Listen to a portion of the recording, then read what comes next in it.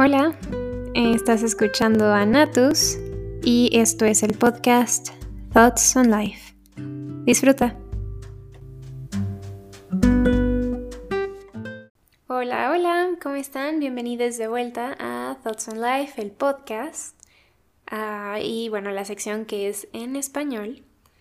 Hoy les traigo una lectura que escribí el 4 de noviembre del 2020 como un proyecto escolar llamado Marcas en el Yo. Fue para la materia de ética en psicología y la verdad es que fue algo bastante interesante. El libro que tuvimos que leer para, realizar este ensayo fue toda una locura. La verdad es que el psicoanálisis, tanto freudiano y específicamente lacaniano, pueden ser ideas súper locochonas. Entonces es algo bastante interesante. Ahora sí que espero que lo disfruten mucho. Prepárense una tacita de café o de té o ahora sí que un vasito de agua. Pónganse cómodos o cómodes, lo siento. El lenguaje inclusivo, ok, de una vez saco esto el tema, me cuesta un poco de trabajo. De hecho, estoy casi segura que esta lectura la escribí sin lenguaje inclusivo, entonces al momento de leer voy a tratar de agregar ahora sí que la E para que sea inclusivo y de género neutral. Y bueno, si se me llega a escapar algo, una disculpa de antemano. Yo todavía estoy tratando de incorporarlo más a mi vida cotidiana. Y también una disculpa si de repente escuchan ronquidos, porque están por aquí mis dos perritas y están durmiendo. Y en general todavía no tengo una producción muy locochona. Pero sin nada más y nada menos, aquí va. Marcas en el Yo. Por la Natus. Hola una vez más. ¿Cómo estás? Ya se me hizo mal hábito publicar cosas escolares. Tengo tantos temas que desearía comenzar a escribir y espero de todo corazón contar con el tiempo para dedicarme a ello. Ya casi llegan las vacaciones y volveré a ser un poco más activa. Mientras tanto, aquí andan mis pensamientos sobre conceptos medio caca de Freud y fumados de Lacan. El artwork, por supuesto, es de Wantachi. También lo van a ver seguramente en la portada de este episodio. Denle un follow en Instagram, la verdad es que se rifa muy intenso. Marcas en el Yo. Todo ser humano cambia a lo largo del tiempo. No hay persona que se libere de este fenómeno. Las experiencias vividas, los pensamientos e ideologías que se adaptan al medio ambiente y al medio interno, las relaciones humanas y el accidente aristotélico son unas cuantas variables que empujan a las personas a estar en constante cambio. Vivir en esencia hace que a lo largo de ella las personas se modifiquen tanto física como mentalmente. Diferentes factores dejan huella en el alma de la persona y de forma inevitable crece. Si es que se tiene una perspectiva positiva, o mejor dicho, optimista. Desafortunadamente, no todas las experiencias dejan una marca positiva. Existen eventos que lastiman y matan en vida a un ser humano. Se dice que dependiendo de lo que haga la persona con dichas experiencias, es lo que puede determinar el crecimiento o estancamiento de esta. Cada experiencia humana es única e irrepetible. Sería pretencioso tratar de analizar, o mejor dicho, juzgar, lo que los otros seres humanos hacen o deshacen de su vida. Por eso mismo, el presente texto se enfocará en analizar una variable en específico: la huella de las relaciones humanas en la psique. El compilador Fabián Schechtman, una disculpa, no sé si se escribe así, en 2013, menciona en el segundo capítulo del libro Psicopatología, Clínica y Ética, a manera de introducción, la posición de Sigmund Freud sobre el yo femenino, lo que sea que signifique dicha absurdez. Básicamente expone que el yo de las mujeres sufre cambios a partir de las experiencias vividas con base a los hombres que ha amado. También menciona como ejemplificación la forma en la que ella adopta modismos de habla y comportamiento de aquellos hombres quienes la dejaron, amorosamente hablando. Lo curioso es que en paralelo, menciona la visión de Jacques Lacan sobre la falta de huella o marca en la mujer por parte del hombre, que supuestamente debería ser plasmada a través de la relación sexual. Paréntesis aquí rápido, sí, así es, Lacan decía que ni las mujeres ni las relaciones sexuales existían. Pero bueno, continuemos con la lectura. Es importante desglosar la idea, ya que en un sentido literal puede llegar a ser confuso y absurdo. Según Lacan, la relación sexual no existe, porque si lo hiciera se llegaría a una homeostasis y satisfacción del deseo, significando que la vida en sí terminaría. No habría más falta, y por ende, nada que impulsara el movimiento o pulsión a continuar la existencia del sujeto.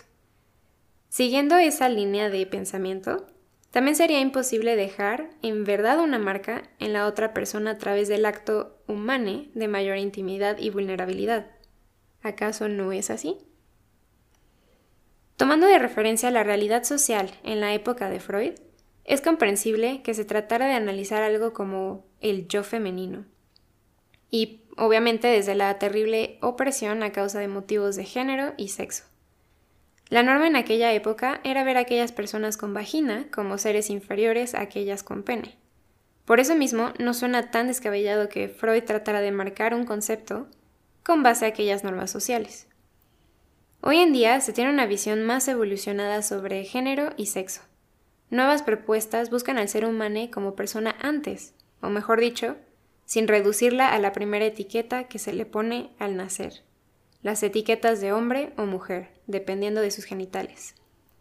La Asociación Americana de Psiquiatría, en 2017, menciona la diferencia entre los tres conceptos sobre sexualidad mayormente confundidos de una forma precisa.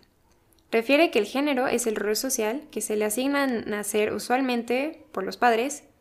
La identidad de género tiene que ver con el rol social que la persona decide hacer parte de su identidad o personalidad, independientemente de lo que se haya asignado al nacer. A veces están en concordia y a veces no.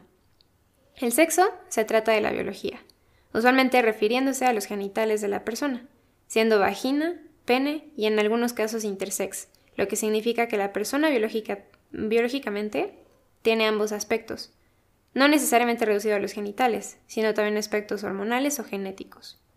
Finalmente, la orientación sexual siendo la atracción romántica y o sexual a una persona, a otros géneros y o sexos.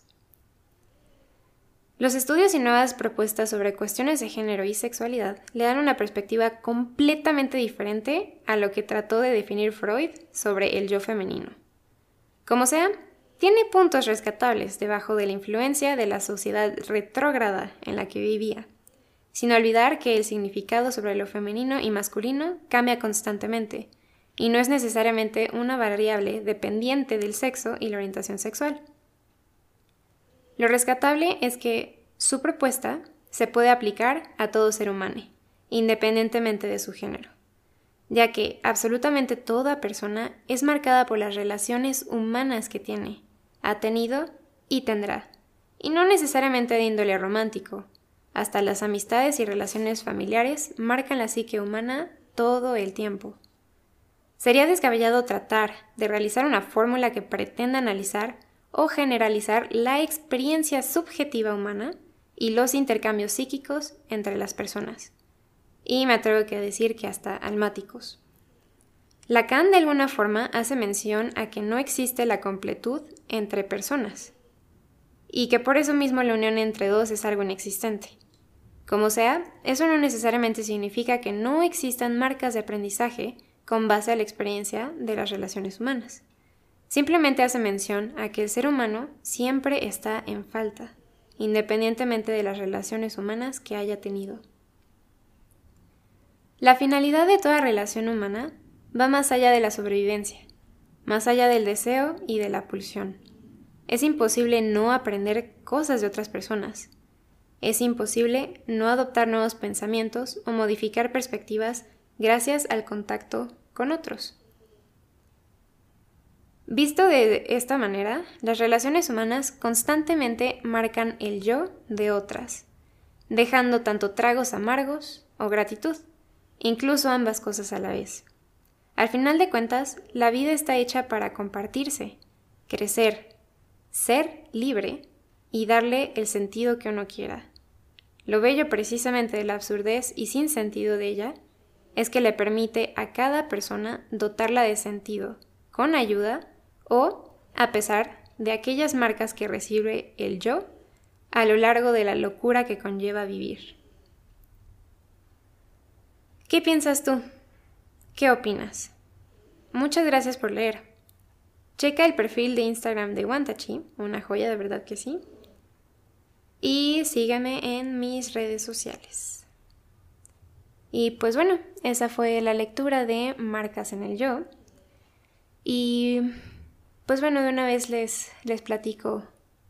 Ahora sí que esto es un bonus porque solo quería como limitarme a la lectura.